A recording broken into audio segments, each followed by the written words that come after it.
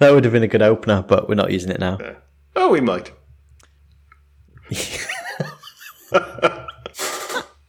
You fool.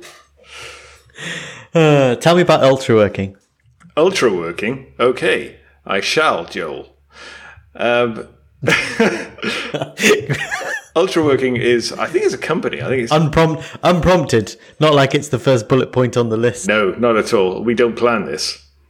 Actually, we don't, let's be honest. We just write a couple of bullet points and then ignore them usually. That sounds like most of my technical specs. Pretty much, yes. So, Ultra Working, I believe, is a company, actually. And I can't remember where I came across them. It was something involving Ben Orenstein, he of Art of Product fame. It was either a tweet or an episode of Art of Product or something like that. And they do this thing called work cycles, which is basically Pomodoros with admin, where you you sort of define before you're going in what it is you're hoping to achieve and all that sort of stuff. And so that's right at the very start. You know, these are the things I'm trying to get done, and why is this important? Stuff like that.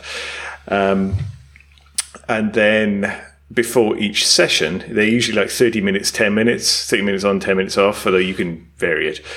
And then before each session, you say, well, what am I trying to get done this session? How will I start? And you sort of rank your, I think, motivation. Is it motivation or energy and something like that? Let's have a look. It's energy and morale. There you go. And you identify any hazards. This sounds like it's been made by someone who enjoys building dating websites that has got like 50 million questions and generates a spreadsheet of perfect partners. That is not an analogy I would have drawn, but okay. For productivity. Yeah. So anyway, you go through all this. It sounds like a big rigmarole, but actually once you've done it a couple of times, it takes maybe a minute. And then after the cycle, you say, well, did you complete it? What went right? What went wrong? Anything you could improve? And I've actually found it really useful. I've been doing it for a while, just sort of on and off. And it's good for some things. It's not good for everything. I find if it's a bit more abstract, like I'm having to, I don't know, swat up on something, and it's difficult to define how long this is going to take, then it can be difficult. But particularly if it's a familiar problem area and it's a case of, all right, I've got a load of work I've got to crank through, then it's actually really good. And the whole sort of breaking it into chunks, what I find with Pomodoros is half the time I don't have the break when I'm meant to have the break. It ends up just bleeding into the next Pomodoro. Whereas with this, because you kind of got to write up what went right and what went wrong and everything, it stops you going down a rabbit hole. So if you kind of gone the wrong route with something, worst case scenario is you lose a cycle, which is 30 minutes, and then you get back on track. So, yeah, I've actually found it really useful. And this week, starting tomorrow, I'm doing something they call a work marathon, which is basically... This week, starting tomorrow, which is Wednesday. Yeah, so they do it's Wednesday, Thursday, Friday, Saturday. And Saturday? Why are you doing Saturday? Because I'm a dedicated entrepreneur, Joe. Isolationist. Aren't we all now? Isn't that just the new normal? I think we all are. It is. Okay. I don't understand why you have to pay for this. It's basically because it's moderated and they have somebody to. I've never done a work marathon thing before, so I don't know. The work cycles on its own isn't a paid tool. It's just, here's a spreadsheet, here are some instructional videos, off you go. Okay, so you're paying for someone to this kind of moderation thing at the end? No, it's basically get a little just sticker? kind of like, I hope so. I'll want my money back if I don't. Perfect. But I think it's a combination. You're paying for a combination of moderation and peer pressure. Paying for peer pressure. Oh, what a world we live in. That's brilliant. I used to get that for free in school. Closely. I mean, I like a Pomodoro, like you do. But they do have there are types of work that they suit more than others. Absolutely. Definitely. Mm-hmm. But I tell you what, it's probably in the similar way to ultra working, in that I did have the same problem that you had of sometimes not stopping at the end of a cycle.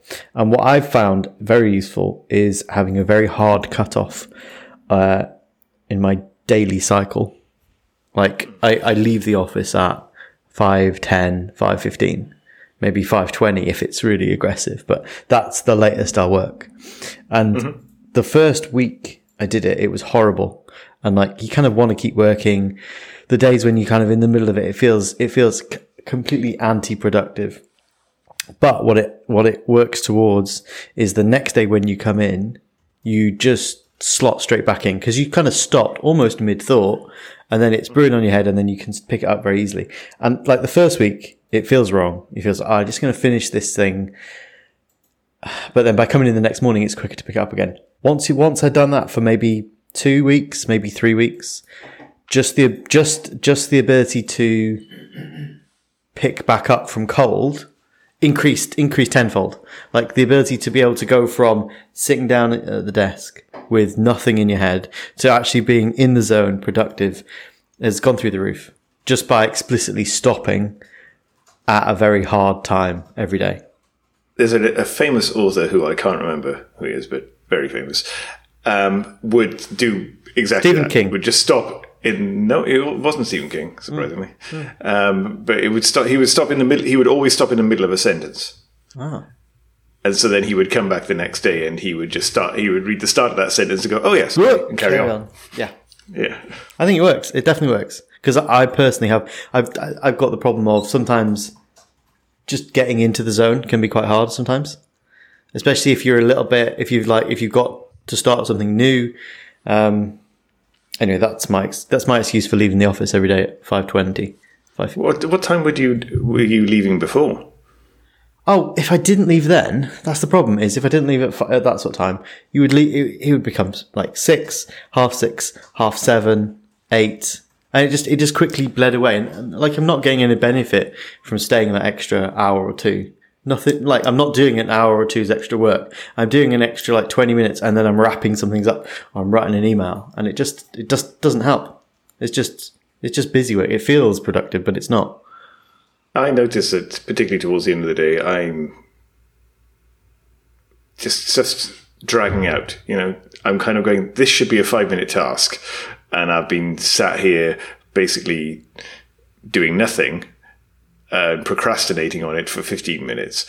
And as soon as I notice myself doing that, then I just say, well, fine, we'll stop. Or even if it's just having a break or something and coming back to it, it's just pointless.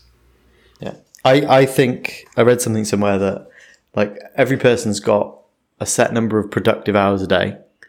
Yeah. And I personally think I've got about 4 coding hours in me every day, which doesn't sound that much, but 4 good hours, you can get a hell of a lot done. I'm about the same. Yeah. And like, I personally think like 4 hours starting around, 8:30, 9ish through. And then if I get those 4 hours done, that's good. The rest of my afternoon is usually emails or, scheduling or just plotting out what's coming next. I find it increasingly difficult with any clients who want to bill hourly. By the hour, yeah. Yeah, because I'm kind of like, well, I've been doing this for 20 years now, 21 years. And the main thing, fine, I've become maybe more technically proficient at certain things and learned a lot of mistakes, basically. The whole an expert is someone who's made every mistake possible in a very narrow field, which I've definitely done. Then there's all of that, but a lot of it is knowing how to manage my energy levels and what works for me in terms of getting work done. And so I'm more productive now than I'll work fewer hours, but I'm way more productive than I used to be. But then you sort of get penalized for that if you're billing hourly. And then there's still a ceiling on the amount of you can charge per hour without somebody going, whoa, that's ridiculous. Yeah, you're not a lawyer. Yeah. I don't know. Exactly. Cool. All right. Well, let me know how ultra working goes. It seems like it's definitely it's a Pomodoro with more admin, which turns me off immediately because I don't like admin. But no, I'm sure you'll establish that. You'll love that. Cool. Well, I think I would say it's worth giving it a go and just seeing how you find it. Because the first time I did it, like I said, it's not great for everything. But the first time I did it, I absolutely blitzed the work I had to do. And I was kind of like, oh, okay, I've just got my entire day's work done in about 3 hours. Fine. Peer pressure, like in micro, your peer pressure is peer pressuring me into greater peer pressure. This is how... Joel, you can remain unproductive if you like. This is how empires are built. Nose. Yeah. I'm quite productive, like, alone, which is good because, let's face it, we ain't seeing no one at the minute. It's quite amusing to look at all this self-isolation stuff and then looking at your daily schedule. I don't think anything's changed, really. Other than absolutely nothing. Nothing at all. You can't wipe your bum because there's no loo roll. That's about it. I never used to do that. When you work from home, that's entirely optional, Joel. Like the pants, wiping is optional. Exactly. This is what I am at. You think I'm at a standing desk? I'm just naked from the waist down. You're on a commode, just like gross, absolutely gross. I do wish I had put my foot down and bought a Japanese toilet last year. It's the future. Very clean and no loo roll, but who knows? It's too late now, isn't it? Just get the bum gun. The bum gun. What's that? The bum gun. You have them in Thailand and Vietnam, places like that, and it's basically it's a super soaker. Like you get you get the hose for watering the garden with the little trigger thing. It's kind of like a slightly smaller version of that, and you just spray it at your anus and attempt not to like get into your pants. Yeah, well, basically attempt not to project water and whatever else is being carried in the water across the room, which takes some practice. But once you get the hang of it, it is actually a very good system. And so it is actually called a bum gun. Well, that's a colloquialism for it. I mean, I don't speak Vietnamese, so I don't know what they actually call it. So in pidgin Vietnamese, you go, "Where is the bum gun?" Bum gun. They would. And they would look at me like. They look at me like an idiot and go, "It's in the toilet, obviously. Where else would it be?" You fool. Anyway, so I got back from London on, when was it, last Thursday. And we walked past the Tate. And I was like, I'd like to go. I've never been to Tate Modern. Like, that'd be nice there. Saw it in the news this morning. It's closed now. It's closed now for good, basically. So we're all screwed. I'm never going to get to go to the Tate. You've never been to the Tate Modern? No, I've never been. I've walked past it a few times. That's shameful. Well, yeah, but I'm not very cultured. That's a valid point. Like, I enjoy a YouTube series of people planting things in the west coast of Ireland and building things with, like, oversized bed frames. I'm interested, actually. Have you watched an absurd number of videos of wood turning on YouTube? I have. Because they're forever... YouTube persists in suggesting. I've never watched a single one, but YouTube is adamant that I would enjoy them. Maybe it's connected to me and you via I think it's my association with you, yeah. And my recommendations are bleeding into yours. So the interesting thing about wood turning is that it's like there's a guy called Frank Howarth where he'll cut the piece of wood, he'll cut a hunk of wood, and he'll like make it into something oversized bowl shape. And then he has to leave it to dry out because you've got to have quite a dry bowl to do it. And he'll leave it for like 3 years and then come back, and he calls them blanks. Like, you create a blank and then he turns it into the actual bowl shape.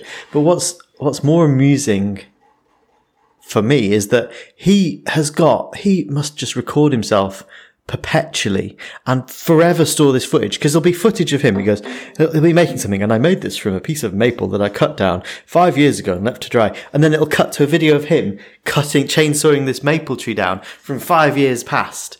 Like, how organized is this guy? He must have drives and drives and terabytes of just clips of him doing random bits of woodworking, which are completely unfinished, unconnected things. He must have such good labeling, such good, like, just like if his storage is anything more than RAID 0, he must have like a wall of servers somewhere. I have an alternative suggestion. Yeah. He just went out and cut down a new maple tree that morning. No, it doesn't. That's the thing. He kind of, like, it's bizarre. It is bizarre because you can see the same. Does he look different? Does he look? Yeah. He looks thinner, and so this thing. He's got his kids. He's got two kids. Like in the early videos, like his kid will be like waist high, and then he'll cut to today, and his kid's taller than him, and it's like it's bizarre. It is bizarre. Nuts. Anyway, that's my life. Just YouTube videos of people cutting things. What are we calling this podcast? Very slowly making. Very incrementally. What are we calling this podcast? I believe we're going to call it Unrelated. Okay. Because Unrelated. of how most of our Slack conversations start. Unrelated to anything we were previously discussing. Yes, completely. All right. Call it, publish it, book it, pack it. It only took 614 episodes to get there. I think it's 605, actually. I don't know. Is it? I've lost track. Yeah. I stopped counting about 3 years ago. Something like that. Right, I've got a metric ton of work to do today because every event in the world is cancelled. Therefore, the work's increasing somehow. That makes no sense. No, me neither, but we'll see. If we're still here next week, let's regroup. That's Gwyneth Paltrow's next site, isn't it? Regoop. Quite possibly, yes. Right. Enjoy your day. Clap. Joel out.